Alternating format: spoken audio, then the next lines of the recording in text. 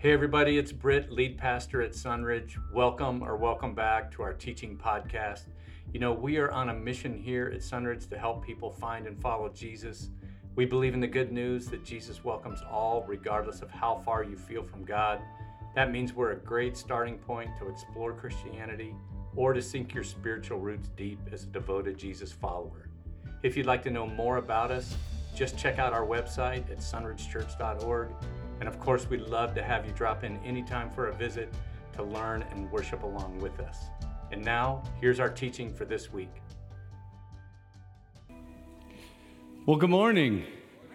Whether you're here on campus or you're watching us online, I want to welcome you to Sunridge. You can take a seat. Please, my name's Britt. I'm one of the pastors here if you're a guest. And how many of you have seen the movie The Truman Show? Yeah, it's an oldie, 1998, I think it came out. It's such a great movie because Jim Carrey plays this person who lives in this, what he thinks is like this perfect, idyllic world, but it's all fake, right? And, you know, given the way things are today in the world, I sometimes find myself thinking it sure would be nice to live in Truman's world. Only I wouldn't want it to be fake, I'd want it to be real.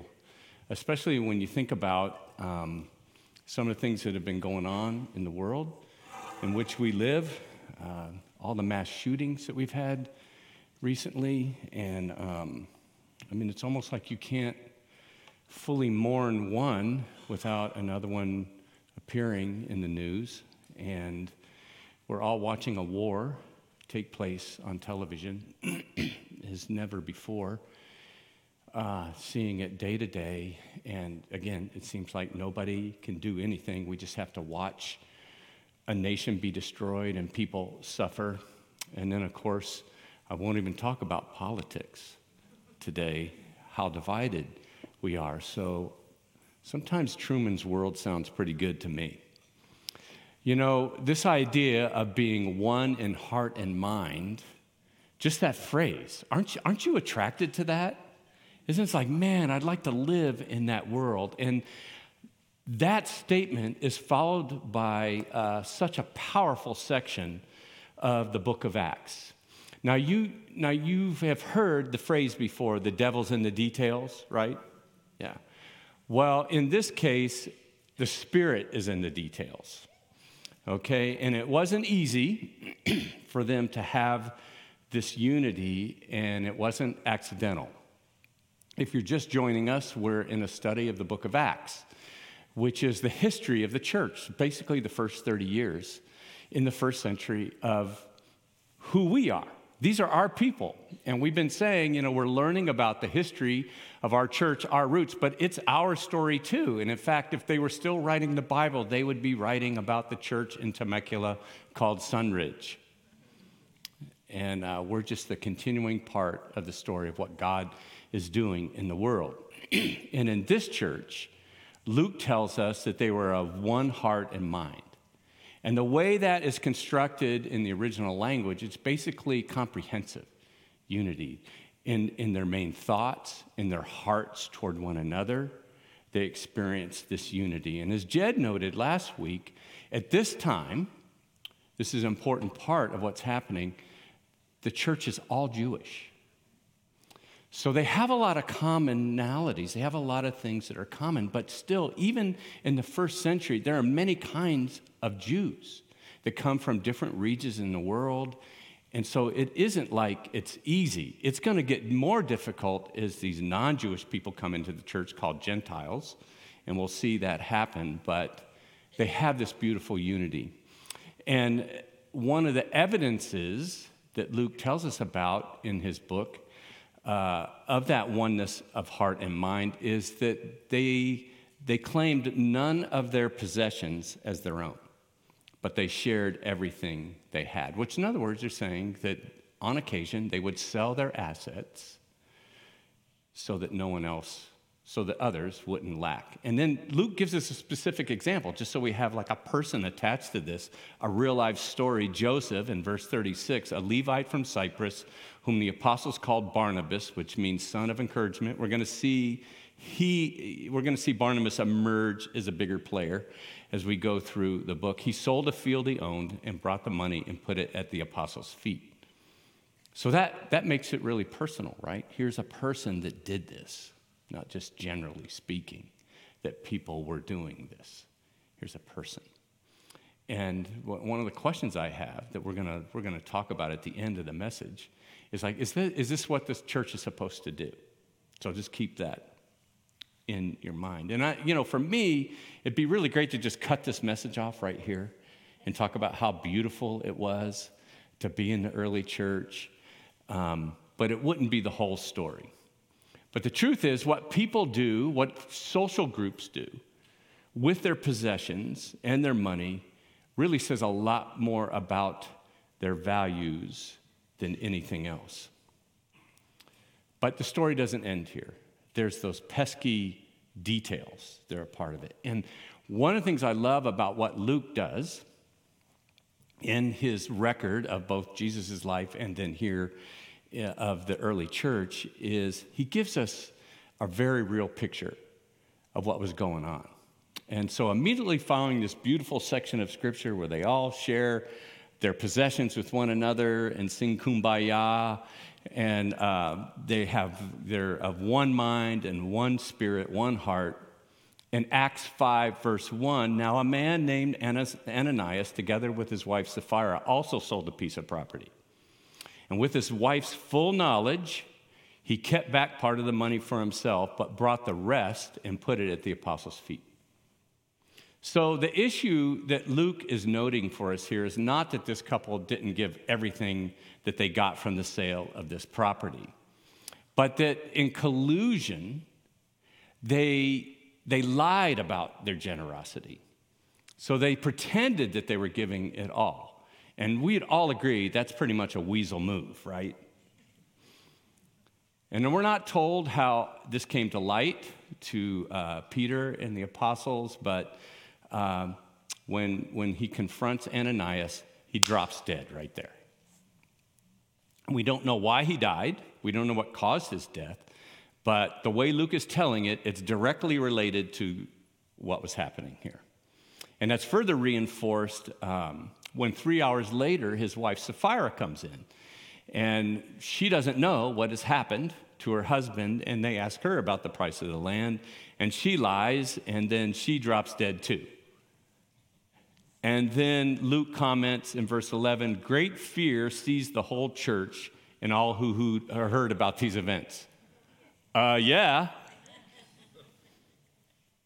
So a couple of just sidebar notes to this story, and we're going to move on. First of all, the phrase that Luke uses, in your NIV, it says they kept back a portion. Literally, this word means embezzled. So the idea here is that they were stealing from God. Not because they didn't give it all, but because they were stealing something of a reputation. They were pretending to be something that they weren't. They could have sold this land, said we're going to give this portion of it, and I don't think that there would have been any problem.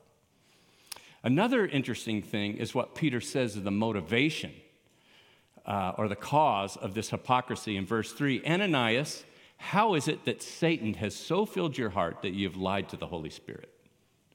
Now, assuming here that these Ananias and Sapphira are actually believers, the question here is, can Satan fill the heart of a believer, right? And I think that this can happen in a way, because this is not describing possession, but it's describing control of our hearts. We are filled with the Holy Spirit. We're indwelt by the Holy Spirit when we become Christians. But does the Spirit get more of us? Remember, we've talked about this. Or do we get more of the Spirit as we release more control? But it's obvious here, and I think it's obvious in what we observe, that we can have the Holy Spirit in our heart and yet be controlled by something else in opposition to the Spirit. So I don't think that we can just assume because we're Christians and we have the Holy Spirit that every thought or every impulse or value or action that we have comes from God. And sometimes I think the Holy Spirit gets a bad name by some of us who blame our stuff on him. The last observation I want to make here is the overall effect that this has on those outside the church. We know that this would have a purifying effect for those that were part of the church, but look what Peter says about those on the outside of the church. Verse 13, no one else dared join them, even though they were highly regarded by the people. So highly regarded, but reluctant to join. And I'm sure you get the picture, right? It's like, I like it, but I'm not sure if I want all of that yet. The thing here is, when God is moving among people, there's always an amazing transformation that takes place. People are attracted to what God is doing in the world, and yet people see that movement is serious. And I think the lesson here is certainly the gospel is attractional. It's invitational, as it should be. But the gospel also changes us. A weak gospel is more like a bait and switch. It's a false gospel in the end. And churches tend to become powerless because we choose one or the other. Where we can become heavy on transformation, but have no impact because we're isolated and we're unloving in our differences. Or we can be super loving and expressive of that love, but have no transformation. A church's influence, though, increases as it becomes more holy and authentic and genuine in faith. In verse 14, nevertheless, even though they had these mixed feelings about the church and what was happening there, more and more men and women believed in the Lord and were added to their number. So there's kind of a paradoxical thing going on here.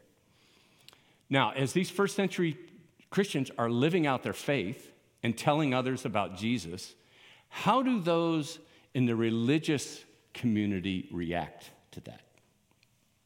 Verse 17, the high priest and all his associates, who were members of the party of the Sadducees. Remember, Jed talked about their Sadducee, because they don't believe in the resurrection. They were filled with jealousy. They arrested the apostles and put them in public jail. So they're in jail for giving the gospel. Seeing where this is happening kind of gives a bigger picture for what is going on and why they might have been so threatened. In verse 12, the apostles performed many signs and wonders among the people, and all the believers used to meet together in Solomon's colonnade.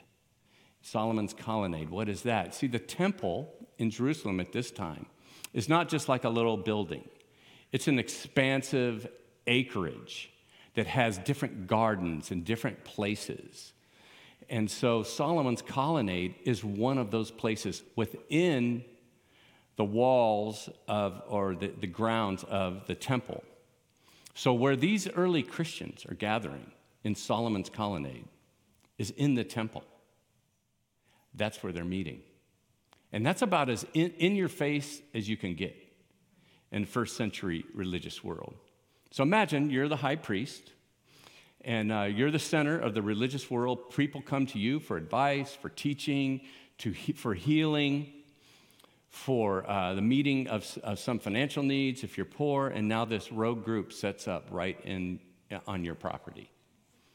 And they're showing up every week, sometimes daily, and people are now going to them, not you. So this other group is now getting all the attention. Does that start to make sense why this is so threatening to them? And then while the apostles are in jail, Luke tells us that an angel of the Lord appears and he opens the jail for them. And then he says to them, as he releases them, go stand in the temple courts and tell the people all about this new life. And at that point, wouldn't it be easy to just kind of tone it down, like to back it off a little? But in verse 21, at daybreak, they entered the temple courts again, as they had been told, and began to teach the people. So they're right back at it. And I can see here where Luke has a little bit of a sense of humor as he describes what happens the next morning as the high priest and the staff show up to work. And they come in expecting that they'll be able to deal with these troublemakers who the night before they locked up in jail. But when the jailers get to work, Peter and his associates are no longer there. The jail's locked up, but the prisoners are gone. And that's kind of confusing, to say the least, right? So, and they're worried, because who's going to take the blame for this one? And then in verse 25, while that's all happening, someone came and said, "Look, the men you put in jail are standing in the temple courts teaching the people." Thank you. I didn't want to be the only one that found that to be funny. What the? Scratching their heads. And so the supervisor and other officers go to arrest them. But they do it really carefully, Luke says, not with force, because they were afraid of the people who had gathered to listen. So they did it in the nicest way they could. Nothing to see here, people. We're just going to go away here for a while. And the apostles that are preaching the gospel are taken straight to court. And they stand before the Sanhedrin, which are the Jewish judges of that court. And they say to Peter and the other apostles, "We gave you strict orders not to teach in this name. Yet you have filled Jerusalem with your teaching and are determined to make us guilty of this man's blood." So that's a reference to Peter's first sermon in Acts 2, where he put the finger on the Jewish leaders that had Jesus executed. But these apostles, they're not intimidated at all. At least they don't show it. In verse 29, Peter and the other apostles replied, "We must obey God rather than human beings." So right here you have civil disobedience, right? But what's super interesting about this is the dynamic that is happening here of how the apostles respond to human authority and God's purposes. And it isn't just like cut and dried. It's noteworthy to just see how they draw their lines. For instance, they allow themselves to be arrested. Yet they leave the jail when the angel opens the door and says, "Go preach the gospel." They allow themselves to be arrested again. But when they're told they must stop giving the gospel, they say, "We must obey God rather than you." Now, number one, let's take a moment to note the incredible courage that must have taken. There's no accountable justice system at this time. And so they're actually like dealing in their own lives here, as they know what happened to their Lord and Savior, right? So they refuse to stop talking about this new life. But the determination to obey God rather than human beings isn't applied universally. They're remarkably compliant in other civic matters. And so they seem to have a pretty humble spirit in obedience to certain civic laws and to law enforcement. They seem very willing to respond to a lot of matters. Where they draw the line is refusing to give the gospel. I find that interesting. It's not a sermon, it's just a thought, something to carry forward. Then Peter, being the bold one that he is, lives out this refusal to stop preaching the gospel, and he takes the opportunity to preach it to the ones who are telling him not to do it anymore. You should just take the time to read that section. And it reminds them that this same council that he's talking to judged Jesus and had him executed, and it's kind of like a shorter version of what he preached in Acts 2, which tells me you can re-preach your sermons if you shorten them. And their response when they heard this, verse 33, they were furious and wanted to put them to death. So in other words, not receptive to the message, right? And it's not looking good for the apostles at this time, and they're just getting started. But then this Hail Mary happens. A Pharisee named Gamaliel, who we'll learn more about as we get later into the book of Acts. The Apostle Paul studied under this Pharisee. He defends Peter and the apostles, and he reminds the council that they've overreacted in the past to some rogue groups and have paid a heavy price for doing so. And then, he has this statement that he makes. It has become part of ideology in Christianity, words of wisdom, however you want to put it. Here it is in verse 38. He says, I advise you, leave these men alone, let them go. For if their purpose or activity is of human origin, it will fail. But if it is from God, you will not be able to stop these men. You will only find yourselves fighting against God. So you could summarize Gamaliel's theology or his philosophy here like this. If God wants something to succeed, you can't stop it. And if he doesn't want it to succeed, it will fail. What do you think about that? How many of you say that's good theology and ideology? How many of you say I'm not so sure? How many of you just not going to vote because you think it's a trick question? Okay. Do you guys have a problem with commitment? Well, they buy this. They buy his ideology, but it is something to think about. And in verse 40, his speech persuaded them, and they called the apostles in and had them flogged, which means beaten. And they ordered them not to speak in the name of Jesus and let them go. So they release them, but don't talk about Jesus anymore. He's like Bruno. Thank you for getting that, Encanto fans. And just so you make sure you get the point, here's a beating to go with it. So what does one do after being directed by the governmental officials to not preach the gospel anymore, and to make sure you get the point by whipping you? What does one do? Well, in verse 41, the apostles left the Sanhedrin rejoicing because they had been counted worthy of suffering disgrace for the name, that is Jesus, and day after day in the temple courts and from house to house, they never stopped teaching and proclaiming the good news that Jesus is the Messiah, as you do. So they rejoice that they were counted worthy to suffer for the name of Christ. So we've covered a lot of ground today. I know this is zoomed through almost 2 chapters. And what I want to do is I circle back around in the message this morning is I want to make one stop on the way to like what I think is the main thought. And I'm going to frame it in 2 questions, okay? So the first question is this, and I referred to this earlier in the message. Does the Bible teach a redistribution of wealth? Because that's what it seems like happened here. So what about this practice of selling their properties and then bring them together communally and using those proceeds to help one another? Is this what the Bible's teaching we should do? Is that what Jesus taught? Is it what he meant when he said, give to the one who asks you and do not turn away from the one who wants to borrow from you? Now, in history, over the centuries, there have been groups that have taken this thing literally. So think about this. Jesus and his disciples, as they traveled around, we know that they were funded by some wealthy women. There are all kinds of cases of the course of the last 2,000 years of monastic living and groups kind of like going off on their own and kind of living communally.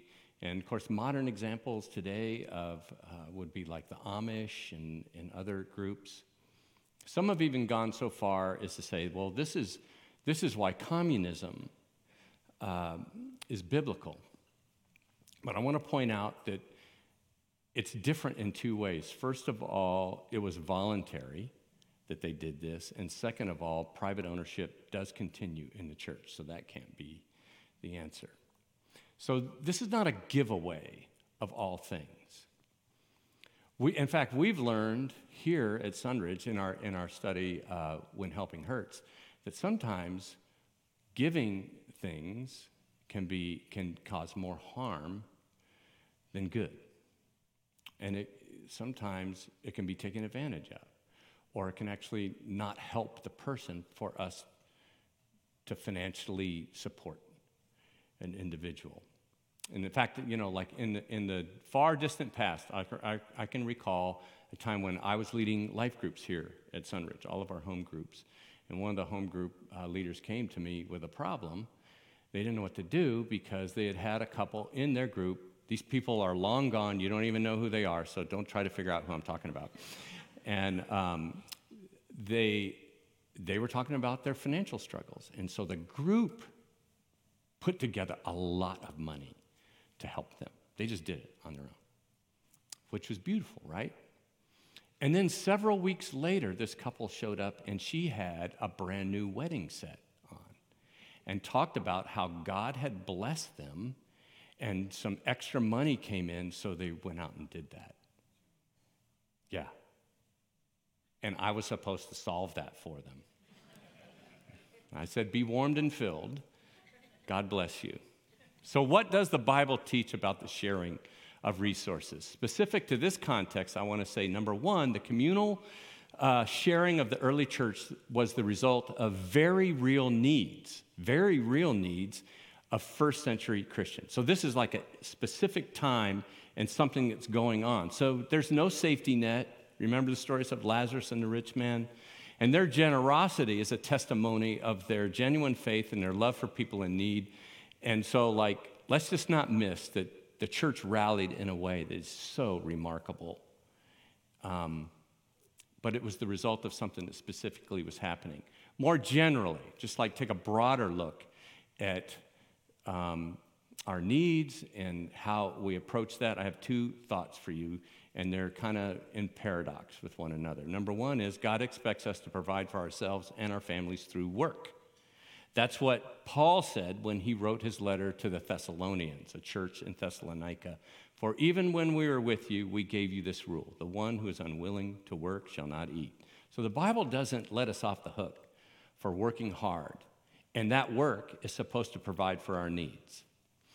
The second thought is this: that God expects those who have discretionary resources to look for ways to help others.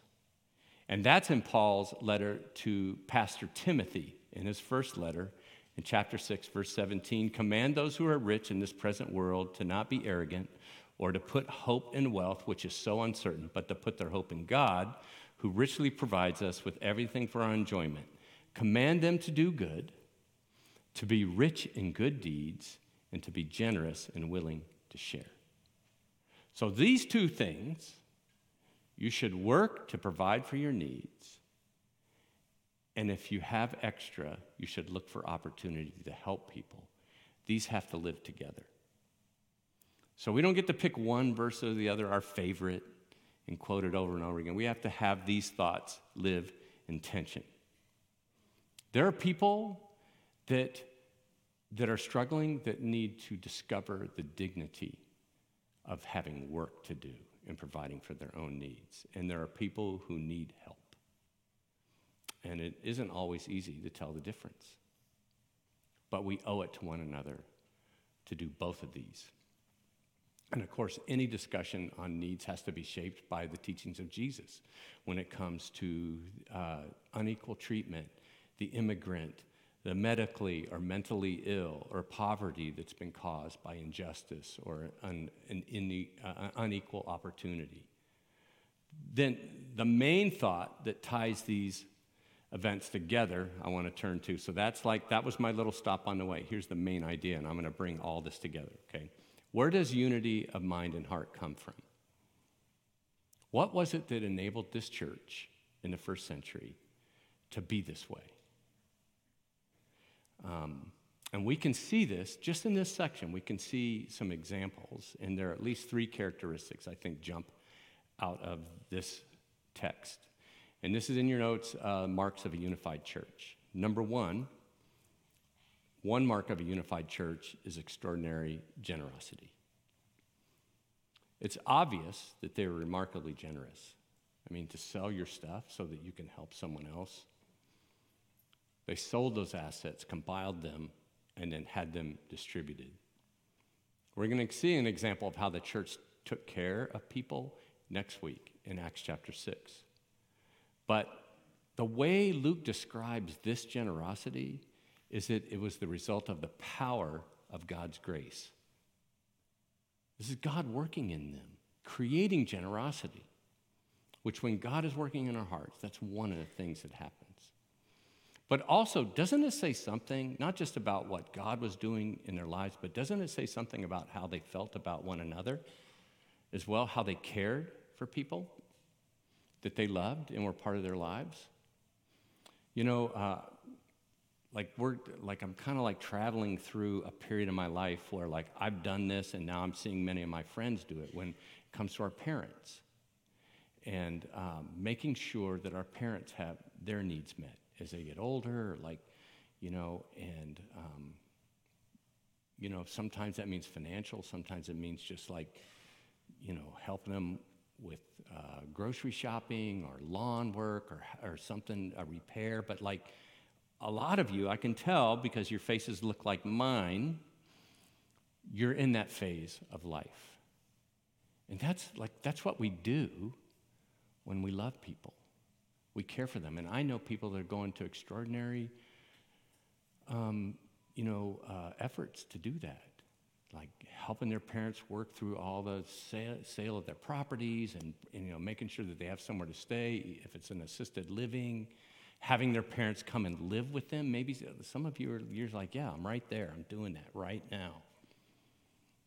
That's an example of how it's an evidence of how we feel about people. And one mark of any societal group that cares deeply about one another is that they're generous toward each other. It isn't just financial. It's every part of us. We're generous towards people rather than like greedy and closed. Generosity is a mark of unity. Another mark of the unity of this first century church is they were willing to confront sin and hypocrisy among themselves. Remember the old pirate movies when they'd find a coin and they'd bite it to see if it was real or not? This is a way of biting unity in the church. Don't you love how I bring in these amazing illustrations to help you connect to my super intelligent thoughts? I love how Luke gives us this picture of this united church, but also revealing that they had people among them that were doing destructive things to themselves and to others. And rather than tolerate that indefinitely or just ignore it, they humbly confront it. And they live with the consequences. Or in Ananias and Sapphira's case, they don't live with it.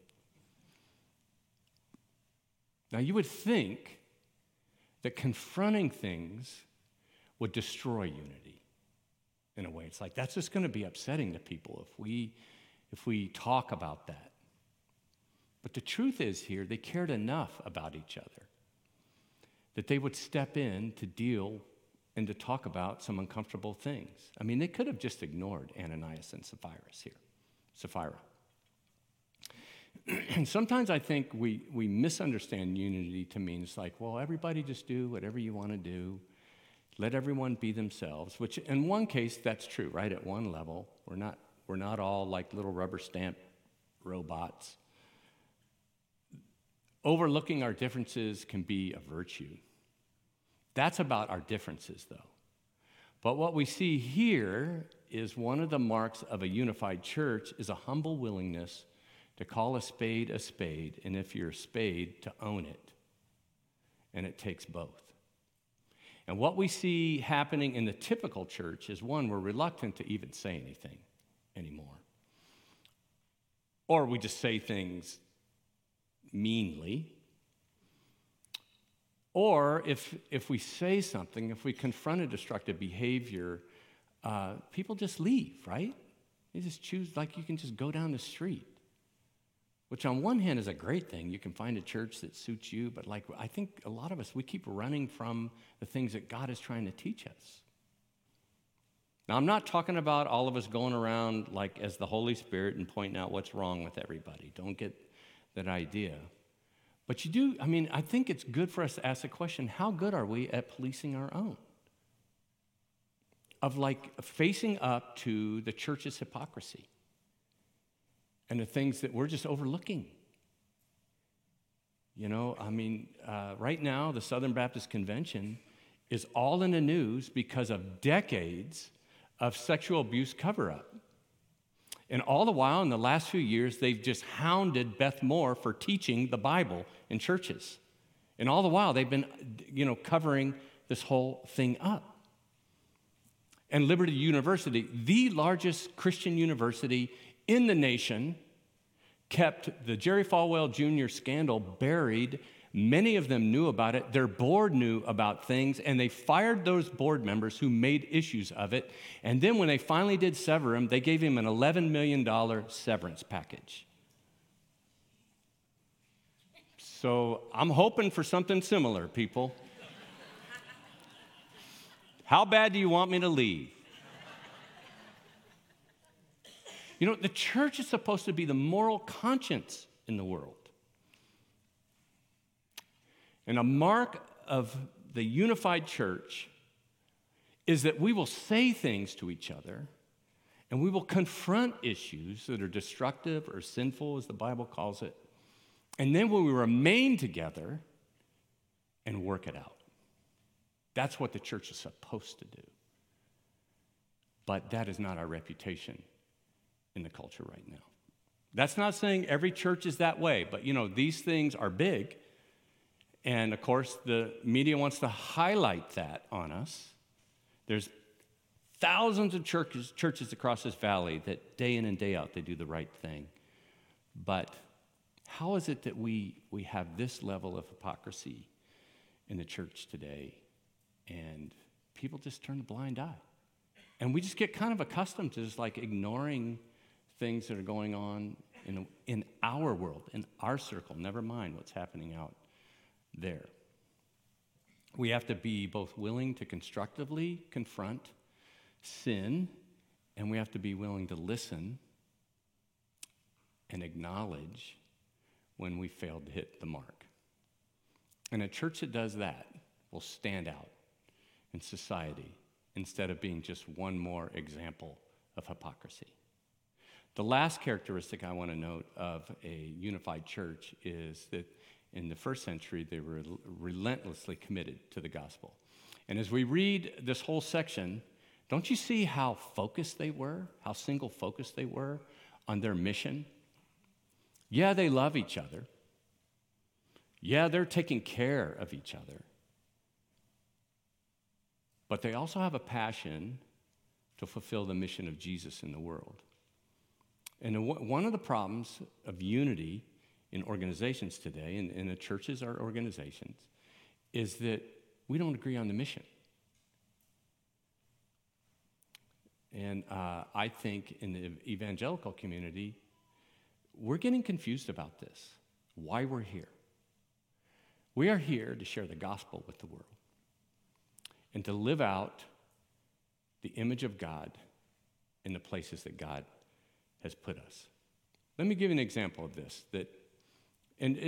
Like when we have this, it's like a lot of the peripheral stuff that makes us all fussy, it doesn't matter anymore. It's like a football team. Can you imagine that? I'm going to tell a football illustration. I know, it's so weird. What is the goal of a football team? To win. So how do you win? You score more points than they do, and you keep them from scoring more points than you do. That's football 101. In fact, just watch interviews from now on. It's like, oh, what's your game plan for the game? Well, we really got to execute on offense and make sure that we're driving it, and then in our defense, we got to shut them down and not let them score any points. Same speech every time. That's football 101. And you know what's weird? It's like I played football from the time I was a peewee through college, and we were all different. I grew up in Miami. I played ball in Colorado. A bunch of Colorado people. It never got warm there. The only upside of that was never thirsty after football practice. And we all came from different lives. We liked different music. We did different things. There were Christians and pagans. And it's like, but you know what? When we came on the football field, we were about playing football and winning games. None of that other stuff mattered. Why can't the church be like that more? That's just the world according to Britt. You see, unity is not an end in itself, nor is community. It's the result of a common passion. Unity is the result of a common goal. An organization can't set out, we're going to create unity. That doesn't work. People are too different. It's the common mission that keeps us together. And we can all contribute to that in a church when we agree on why we are a church. Why does Sunridge exist? Help people find and follow Jesus. That's what we're about, in case you didn't know. So that should tell you a lot about what we're going to do as a church and what we are not going to do. We are here to help people find and follow Jesus. And in our vision of how we do it, I'm just going to give you this one because I'm afraid. Only Lisa is going to know the answer to this, and maybe an elder or two, is to deepen faith, bring hope, and live love. That's how we do it. Now, where did that come from? That came from Paul's words in 1 Corinthians 13 when he said, now these three things remain, faith, hope, and love, but the greatest of these is love. So if these three, according to the Apostle Paul, these three things are going to remain forever, these are the lasting things, then I say we invest our time in that, right? Because what we do as a church, we want it to last. It begins with an ever-deepening faith, the kind of faith that is grounding, it is based in the Scripture and the teachings of Jesus, and that forms our other things. We stand on the Scripture and our faith, and that faith grows deep roots so that we have trust in God and we have solid faith, solid doctrine, and beliefs. And what does that generate? It generates people who want to bring hope to the world. That's our jam. We bring hope. You know, the other day, Cindy and I were driving, and it was like, we had like an epiphany. It was like, all we were doing was complaining as we drove. This is going to mess your head up, I'm going to tell you. So like, we started laughing. It's like all we've been doing, we sound like old people. And we're so young. And we're man, we're just like, rah, rah, rah. And I said, so we were getting off the exit at Rancho, California Road, off the 15. And I'm like, Cindy, let's do something. Let's complain as much as we can from here to the house. And we live in Temecue Hills, so it's not that far of a drive.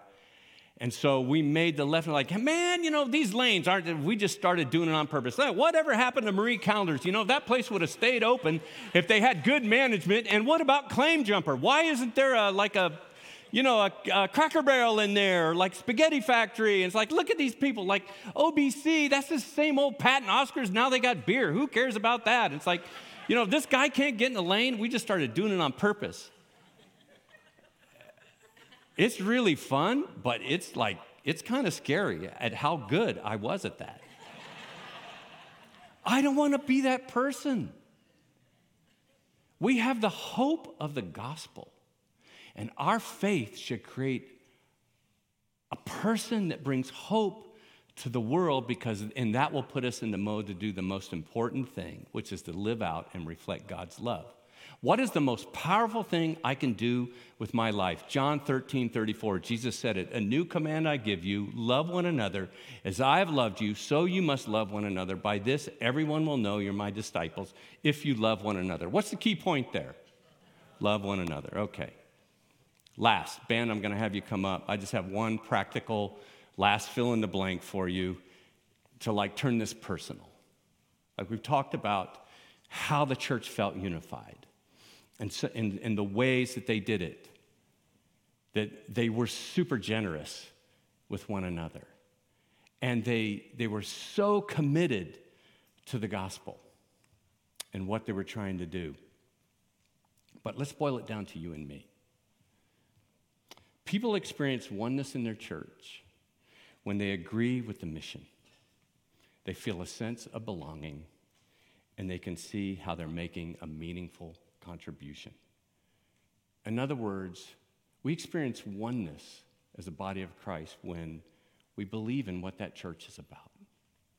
Number two, that we invest in people and relationships so that we know faces, we have a sense of belonging.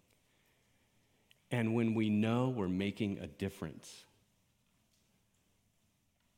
in our church. And a church that is focused on these things will have a powerful impact in the world. And a church that isn't, that gets sidetracked from the mission that God has given us, it will always be just kind of flailing around and fussing at each other. A church that is of one mind and heart has this impact. In verse 33, with great power, the apostles continued to testify to the resurrection of the Lord Jesus and God's grace. God's grace was so powerfully at work in them all. That's what I want for Sunridge. Do you want it? Okay, 6 of us, we want it. That's awesome. Who else wants it? Who wants it? So that a year from now, 5 years from now, 10 years, 20 years, 30 years, this church, as it has for the last 30 years, makes an impact in the world that they say, as we testify to the resurrection, we don't get sidetracked on all the nonsense that's going on in the world. We stay focused on the mission God has given us, and we bring hope to the world, and we show love to the people that God brings into our life. God's grace will be powerfully at work in us. That's what I want. Hey everybody, it's Britt again. Thanks for listening. If you need something, if you have a question, or you'd just like us to pray for you, you can reach us through email, info@sunridgechurch.org. We hope you'll listen in again next week, but in the meantime, keep helping people find and follow Jesus.